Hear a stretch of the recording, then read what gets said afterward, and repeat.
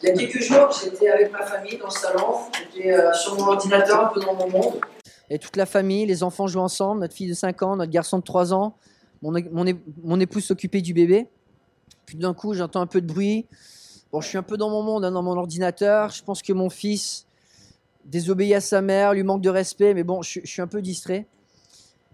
Et puis tout d'un coup, une petite s'approche de moi, notre fille de 5 ans avec ses yeux bleus pétards qui me scrutent. Et puis je me tourne vers elle, et puis elle me dit « Papa, tu vas vraiment laisser quelqu'un traiter ta femme comme ça ?» La claque.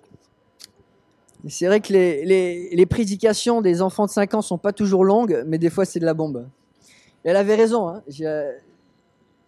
Quelqu'un manquait de respect à mon épouse dans ma présence et il fallait que j'intervienne. Mes enfants le savent, Sophia n'est pas simplement leur mère, c'est aussi ma femme. C'est mon trésor, ma meilleure amie. On ne peut pas la traiter n'importe comment, surtout dans ma présence. Alors comme l'histoire l'illustre bien, je suis loin d'être un mari parfait. Souvent je suis distrait, souvent je suis égoïste. Je ne remplis pas toujours mes responsabilités. Mais il n'en reste que ma relation avec mon épouse est une relation privilégiée. On a une relation qui nous lie l'un avec l'autre. Notre destin est lié, notre joie est liée. Mon épouse est la seule personne au monde à qui j'ai fait des vœux de promesse d'un engagement total. D'ailleurs, je ne pense pas que je pourrais le faire à plus d'une personne. Mais son bien-être, c'est mon bien-être. Sa joie, c'est ma joie. Une joie qui n'est pas partagée avec elle ne restera jamais complète. Selon la Bible, c'est aussi comme ça que Dieu traite son Église. L'Église est appelée, dans la Bible, l'épouse de Christ. Et comme une épouse, Dieu aime son Église. Comme une épouse, Dieu veut avoir une relation qui est basée sur une alliance de promesses, une relation privilégiée, unique, profonde, d'un engagement total. Et plus que tout, il désire que son épouse soit rayonnante, soit pleine de vie, pleine de joie, épanouie, qu'elle se sente en sécurité, protégée, acceptée, et que plein de confiance, elle puisse avancer vers un futur prometteur. Dieu aime son Église plus que n'importe quel mari aimera jamais sa femme et plus que n'importe quelle épouse n'aimera jamais son mari. Dieu aime passionnément son Église. Il lui est extrêmement précieuse et croyez-moi, il ne veut pas non plus qu'on la traite n'importe comment. Aujourd'hui, c'est le mois de septembre, on reprend l'année scolaire, on va avoir des projets, on va remplir notre calendrier et on recommence l'Église, peut-être. On reprend un peu un rythme, on reprend les activités. Ce que j'aimerais qu'on se rappelle ce matin, c'est à quel point l'Église de Dieu, c'est génial. À quel point ce qu'on vit ensemble, c'est glorieux. Et peut-être que vous êtes allés en vacances, que vous revenez reposer, vous avez vécu des aventures. Mais croyez-moi, la plus belle aventure, c'est celle qu'on vit dans l'Église. C'est une aventure formidable. Peut-être que vous avez utilisé vos passeports cet été, vous êtes partis à l'aventure. En tant que citoyen des saints, en tant que citoyen, j'arrive plus à parler, citoyen des cieux, Dieu nous donne aussi un passeport de la foi qui nous permet de faire des rencontres et de visiter des lieux qui sont incroyables, qui sont inimaginables. Et ce matin, j'aimerais qu'on rêve encore ensemble de l'Église, qu'on reprenne cette année en se penchant sur un passage des Écritures. Et peut-être que, voilà, je sais, je suis jeune, on va allumer ça, je suis jeune, je suis idéaliste, j'ai pas encore beaucoup de bouteilles, peut-être un jour je vais atterrir sur Terre. Et si c'était juste mes propos, bon, ça irait pas très loin. Mais aujourd'hui, je vais citer un vieux. Enfin, un vieux, il n'est pas si vieux que ça, il a peut-être 55 ans, 60 ans, alors désolé, je voulais pas dire. Une personne expérimentée, qui a tout vécu. Vieux par rapport à moi. Bon, je m'arrête. J'ai bien creusé le trou. J'ai pu en sortir. Un vétéran de la foi, l'apôtre Paul, qui lui a tout vécu. Les épreuves comme les joies. Et pourtant, il arrive à la fin de sa vie, il est en prison. Et qu'est-ce qu'il va dire de l'Église ? On va regarder en Éphésiens chapitre 3. Qu'est-ce qu'il va dire de l'Église ? Sa prière pour l'Église, le cri de son cœur, c'est que toutes les merveilles qu'il a vues continuent de se passer. Il a encore soif de voir plus de ce que Dieu accomplit dans son Église. Alors il va écrire une lettre aux Éphésiens Alors les jeunes, écoutez bien parce que c'est la lettre que vous allez apprendre par cœur pour le concours biblique, et aussi tous ceux qui vont les accompagner ou tous ceux qui veulent relever le défi. Paul, dans cette lettre, va donner des instructions à l'église d'Éphèse. Il va conclure sa première moitié avec une prière, avec un souhait que j'aimerais qu'on regarde ce matin. 2 simples versets qui nous donnent un bon résumé des attentes de Paul et de son désir pour l'église. Il va dire ces paroles: « À celui qui peut faire, par la puissance qui agit en nous, infiniment plus que tout ce que nous demandons ou pensons. À lui soit la gloire dans l'Église et en Jésus-Christ, pour toutes les générations, au siècle des siècles. Amen. » Aujourd'hui, j'aimerais qu'on regarde tout simplement à 2 défis que Dieu donne à son Église par cette lettre de Paul. 2 défis. Alors, on a une bonne introduction de Mireille pour notre thème. Et avant de se lancer, je vous invite à prier avec moi. Père Céleste, on se retrouve ensemble. Et Père Céleste, on a envie de rêver comme Paul a rêvé dans sa génération. On a envie de rêver comme tellement de personnes ont rêvé aussi dans leur génération, en croyant en toi, en s'attendant à de grandes choses, en tentant des grandes choses et en voyant aussi des grandes choses en conséquence. Père Céleste, ta grâce est tellement grande. La puissance qui agit en nous dépasse notre entendement. Donne-nous, Père Céleste, de nous rappeler ce matin à quel point c'est spécial, à quel point c'est génial, à quel point c'est merveilleux de faire partie de ton Église et de remplir cette mission que tu nous as donnée, de faire des disciples, d'apprendre à te connaître, de te faire connaître. Donne-nous, Père Céleste, de se rappeler de ces choses, de retrouver notre zèle, de retrouver notre motivation pour cette année et d'avoir une foi renouvelée. En ton nom précieux, on prie. Amen. 2 défis que Paul nous lance. Le premier, tout simplement, croire en la puissance de Dieu. Croire en la puissance de Dieu. À celui qui peut faire, par la puissance qui agit en nous, infiniment plus que tout ce que nous demandons ou pensons. Alors comme je l'ai dit, Paul arrive à la fin d'un raisonnement. L'épître aux Éphésiens pourrait être séparé en 2 parties. Chapitre 1 à 3, où Paul décrit l'œuvre de Dieu dans l'Église. Chapitre 4 à 6, avec des applications précises. Et les chapitres 1 en 3, on voit beaucoup de ce que Dieu a déjà fait. Alors dans sa prière, il va dire Dieu peut faire, mais déjà, des chapitres 1 à 3, on voit une liste énorme de tout ce que Dieu a déjà fait. C'est lui qui donne la grâce et la paix. C'est lui qui bénit de toutes les bénédictions spirituelles. C'est lui qui a pris l'initiative pour nous sauver. C'est lui qui nous rend saints, parfaits. C'est lui qui nous a adoptés. C'est lui qui nous comble de gloire et de grâce. C'est lui qui nous a rachetés et pardonnés. C'est lui qui est sage et plein d'intelligence dans ses plans. C'est lui dont les plans s'accomplissent de génération en génération. C'est lui qui nous désigne comme ses héritiers. C'est lui qui nous donne son Saint-Esprit. C'est lui qui nous donne de l'espérance. C'est lui qui éclaire les cœurs avec la vérité. Sa puissance est infinie. C'est lui qui a conçu l'Église. Il est riche en compassion. Il nous aime d'un amour immense. Il nous a ressuscités spirituellement. Il a fait de nous des citoyens célestes. Sa grâce est infiniment riche à notre égard. Il est généreux, donne sa grâce gratuitement. Il a préparé des bonnes œuvres d'avance pour que nous les pratiquions. Ses richesses sont infinies. Sa sagesse est infiniment variée. Il donne la liberté. Il est père de toutes les familles de la terre. Son amour surpasse toute intelligence. Un bon pédigré. Paul, dans sa prière, va dire Dieu peut faire. Forcément, Dieu peut faire et il a déjà beaucoup fait. Mais Paul ne dit pas à celui qui va faire par la puissance qui agit en nous. Il va dire Dieu peut faire, Dieu est capable de faire. Quelque part, il y a une certaine condition. Le défi de l'Église, c'est un défi de foi. Dieu, oui, il est capable de faire des choses merveilleuses et il le fait quand il appelle son Église. Mais si on veut continuer à voir cette œuvre de Dieu, ça demande aussi l'engagement de notre foi. Et dans la lettre aux Philippiens, aux Éphésiens, bon, je suis sûr il dit la même chose aux Philippiens, mais aux Éphésiens, sa prière, c'est que la foi des Éphésiens puisse comprendre à quel point l'œuvre de Dieu elle est magnifique. On retrouve les prières de Paul. Je prie qu'il illumine les yeux de votre cœur. En d'autres termes, que votre foi s'épanouisse pour que vous sachiez quelle est l'espérance qui s'attache à son appel? Quelle est la richesse de son glorieux héritage au milieu des saints, donc dans son Église? Et quelle est l'infinie grandeur de sa puissance qui se manifeste avec efficacité par le pouvoir de sa force envers nous qui croyons?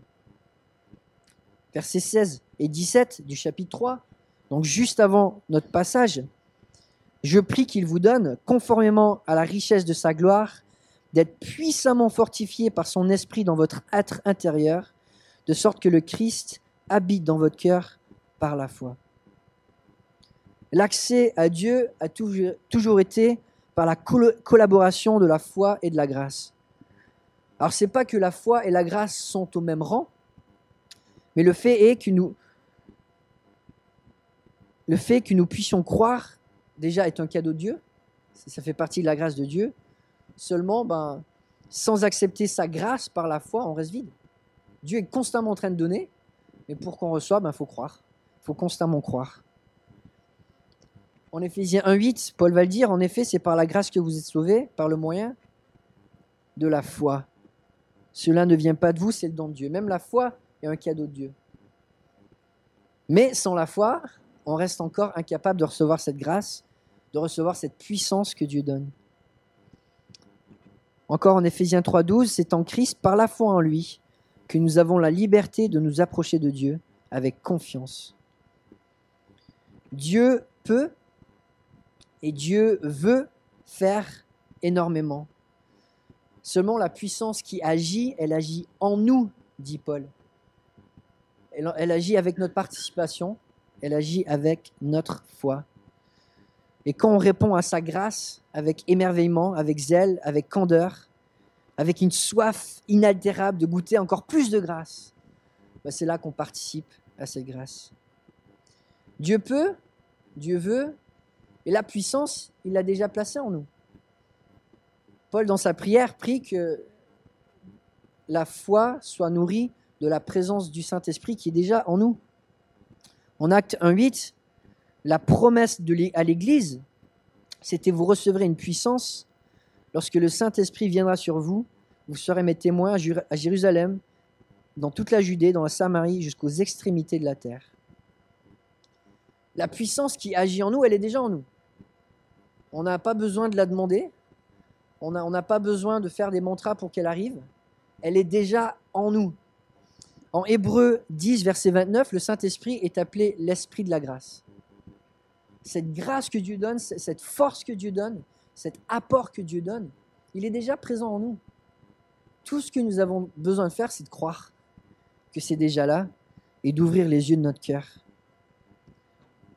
L'œuvre du Saint-Esprit, comme la puissance de Dieu, ça ne se mesure pas. Dans l'évangile de Jean, il est écrit que Dieu donne son esprit sans mesure.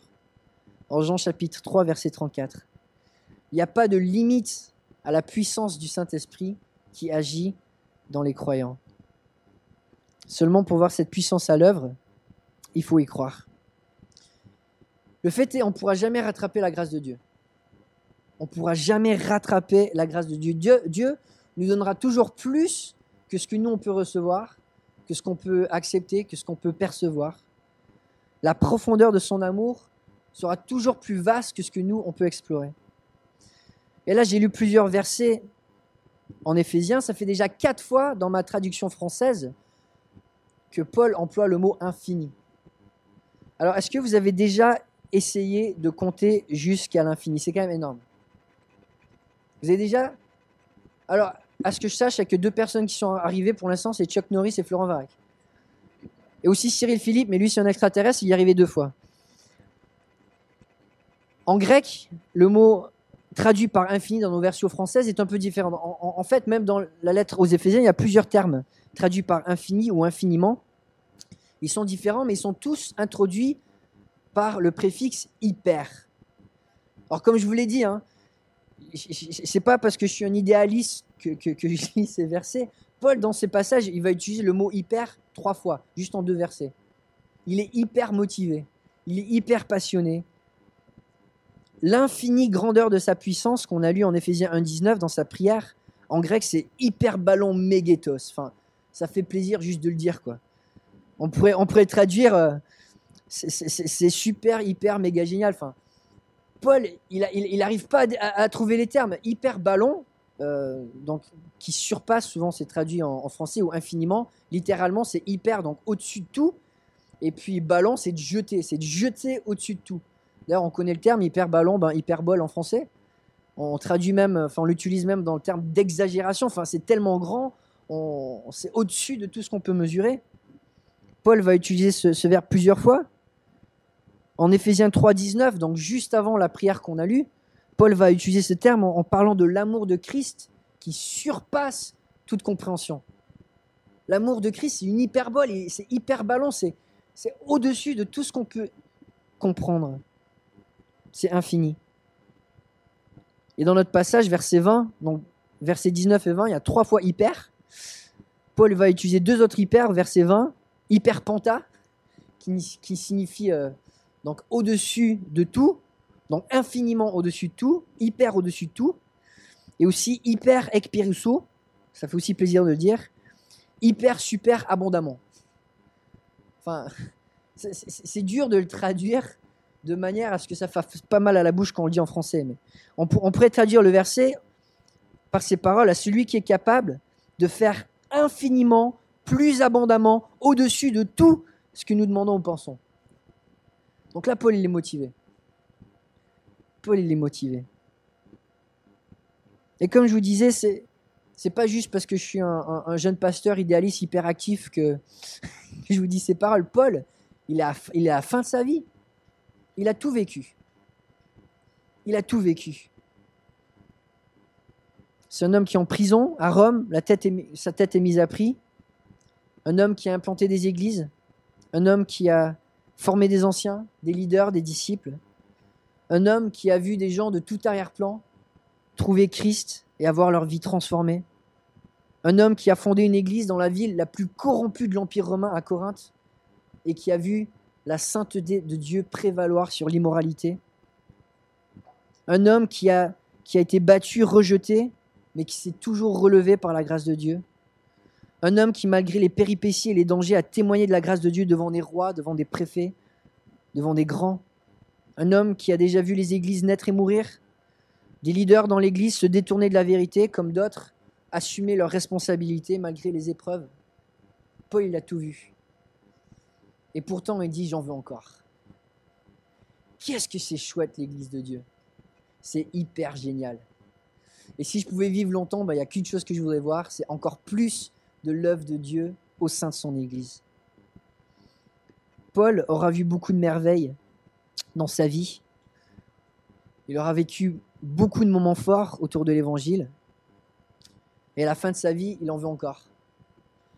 C'est comme si Dieu lui avait donné de voir une étoile et il se dit: j'ai encore toutes les galaxies à explorer. J'ai soif de la présence de Dieu, comme on l'a chanté. Ma question pour nous cette année, c'est: à quoi est-ce qu'on s'attend ? À quoi est-ce qu'on s'attend en participant à ce qu'on appelle l'Église ? À quoi est-ce qu'on s'attend de l'œuvre, de la puissance de Dieu qui est déjà en nous ?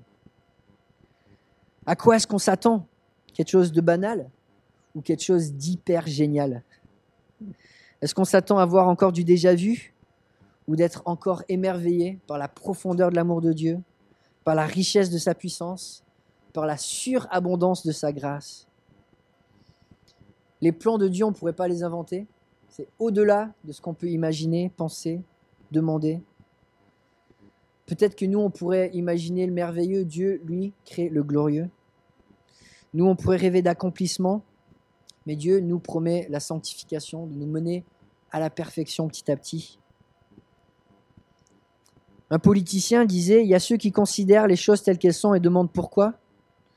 Je rêve de choses qui n'ont jamais été et demandent pourquoi pas.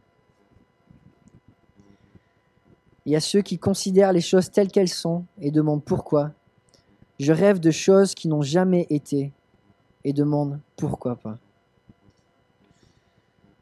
Je ne sais pas ce que Dieu va faire au travers de notre Église cette année, mais si on croit, si on ouvre les yeux de notre cœur, et si on s'engage dans les voies de Dieu, on va voir des choses merveilleuses. On va continuer de voir des vies transformées. on va continuer de voir notre propre âme exploser de connaissance de l'amour de Dieu, de sa grandeur, de ses merveilles. On va continuer de voir des gens qui se convertissent, qui découvrent Dieu. On va continuer de voir une assemblée qui, ensemble, s'engage dans une vision qui dépasse notre génération. Et si notre foi reste active, on va pouvoir cette année encore prendre plaisir en Dieu. Ce qui va nous apporter la plus grande joie. Le premier défi que Paul donne à son Église, c'est de croire dans la puissance de Dieu qu'il nous a déjà donnée dans son Saint-Esprit. Le deuxième défi, c'est de croire en la dignité de Dieu. De croire que finalement, Dieu mérite que les yeux de notre foi soient ouverts et soient rivés sur lui. Dieu mérite qu'on désire de voir sa gloire, qu'on désire que la gloire lui soit attribuée, qu'on désire de lui rendre gloire. On ne peut pas rendre gloire à Dieu si notre foi n'est pas ouverte pour voir cette gloire. Sans percevoir ce que Dieu est déjà en train de faire, on ne peut pas le louer, on ne peut pas lui rendre la gloire. La prière de Paul à celui qui peut faire par la puissance qui agit en nous infiniment plus que tout ce que nous demandons ou pensons, à lui soit la gloire dans l'Église et en Jésus-Christ pour toutes les générations, au siècle des siècles. Amen. Dieu mérite la gloire. Il en est digne. Il est digne de nos vies, il est digne de notre temps, il est digne de notre énergie, il est digne de nos finances. Dieu est glorieux, tout ce qu'il fait est glorieux, tout ce qu'il fait mérite d'être partagé, mérite d'être proclamé, mérite d'être loué. C'est d'ailleurs la raison pour laquelle il sauve son Église. 3 fois en Éphésiens chapitre 1, Paul va répéter ces paroles. On a été sauvés pour la louange de sa gloire, de la gloire de sa grâce. Versets 4 à 6 du chapitre 1. En lui, Dieu nous a choisi son Église avant la création du monde pour que nous soyons saints, sans défaut devant lui. Sa vision, elle est quand même chouette. Il veut qu'on soit parfait. C'est quand même chouette. Surtout qu'il nous aide. Dans son amour, il nous a prédestinés à être ses enfants adoptifs par Jésus-Christ. C'est ce qu'il a voulu dans sa bienveillance, pour que nous célébrions la gloire de sa grâce, tant il nous a comblés dans le bien-aimé. En Jésus-Christ, Dieu nous a tout révélé de ce qu'on peut connaître de sa gloire. À nous d'ouvrir les yeux de notre foi pour voir cette gloire et pour la lui rendre. Nous avons été créés et sauvés pour rendre la gloire qui appartient à Dieu seul. Pour prendre plaisir en Dieu, prendre plaisir en sa gloire, la fêter, la célébrer, la proclamer. Une fois de plus, Paul, dans sa formulation, il ne va pas dire « Dieu va obtenir la gloire ». C'est une prière. À lui soit la gloire dans l'Église. C'est son souhait, c'est son rêve.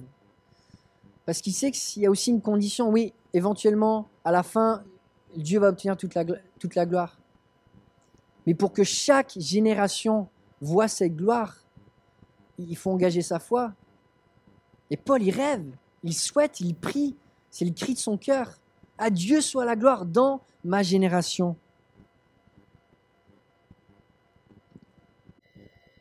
Tozer, un des théologiens du siècle dernier, disait, il y a plus de 50 ans, le problème de base avec l'Église de nos jours est sa vision indigne de qui Dieu est.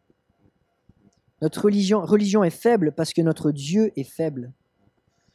Le christianisme que l'on vit sera soit fort, soit faible, suivant notre manière de percevoir Dieu. Plus notre vision de Dieu est glorieuse, plus on va s'attendre à des grandes choses, plus on va s'engager, plus on va prier, plus on va servir, plus on va soutenir les œuvres de Dieu. C'est une question de foi. Plus notre Dieu est grand, plus on est convaincu qu'il est digne, plus on va se donner, plus on va prier les uns pour les autres, pour les projets que Dieu nous donne dans notre Église de partager. Tozer ajoute aussi, je Je ne sais pas si ça a été sauvegardé, bon tant pis. L'essence de l'idolâtrie, c'est de se nourrir de pensées au sujet de Dieu qui ne sont pas dignes de lui.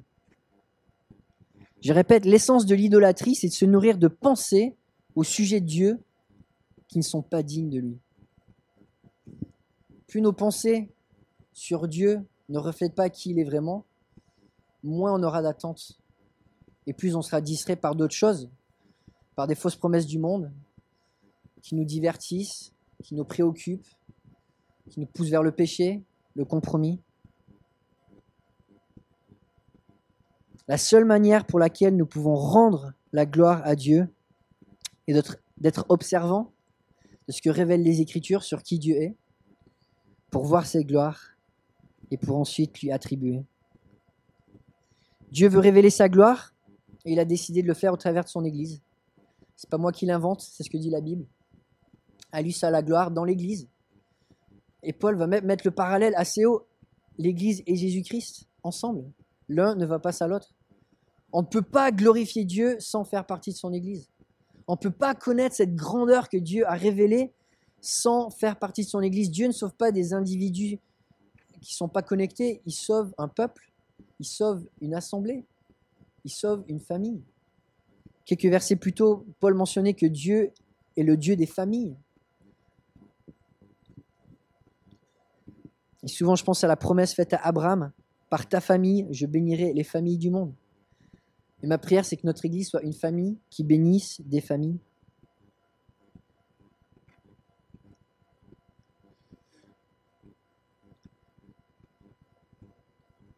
La gloire de Dieu, on va la voir dans l'Église. Et ma prière pour nous cette année, c'est qu'on soit hyper motivés comme Paul, hyper remplis de foi, hyper zélés, hyper joyeux. Une nouvelle année commence, on va remplir nos calendriers d'activités diverses, on va continuer de se fatiguer au travail, on va continuer de prendre soin de mille et une choses. Et ma prière pour nous, c'est qu'on ne perde pas de vue ce qui est essentiel. Que faire partie du peuple de Dieu, c'est hyper génial. Que la mission que Dieu nous a donnée, elle est magnifique, elle est sublime. Il n'y a pas de mots pour la décrire. Et que cette année encore, Dieu veut nous surprendre. Peut-être on ne sait pas comment. Et je ne sais pas comment Dieu va utiliser notre Église. Je sais qu'il veut nous faire du bien. Je sais qu'il veut nous rendre meilleurs. Je sais qu'il veut nous rendre épanouis. Je sais qu'il veut nous faire rêver et voir l'impossible se réaliser. Je vous encourage à prier avec moi pour notre Église cette année. Prions les uns pour les autres. Prions pour nos jeunes. Prions pour nos enfants. Prions pour nos projets. Prions que, si c'est la volonté de Dieu, on voit une nouvelle Église naître à Caluire. Prions que l'impact de notre assemblée continue de grandir. Que Dieu continue de sauver. Prions aussi pour toutes les branches qui sortent de notre Église. Que Dieu utilise tous les fidèles de notre assemblée pour son œuvre dans la région et dans le monde. Pour nos implantations à Trévoux, à Pont-de-Chéruy, pour le travail exceptionnel des éditions clés, pour nos missionnaires. Enfin, il y aurait tellement de belles choses à mentionner. Continuons d'être engagés dans ces belles choses que Dieu fait et dans lesquelles il veut nous surprendre. Amen. Prions ensemble.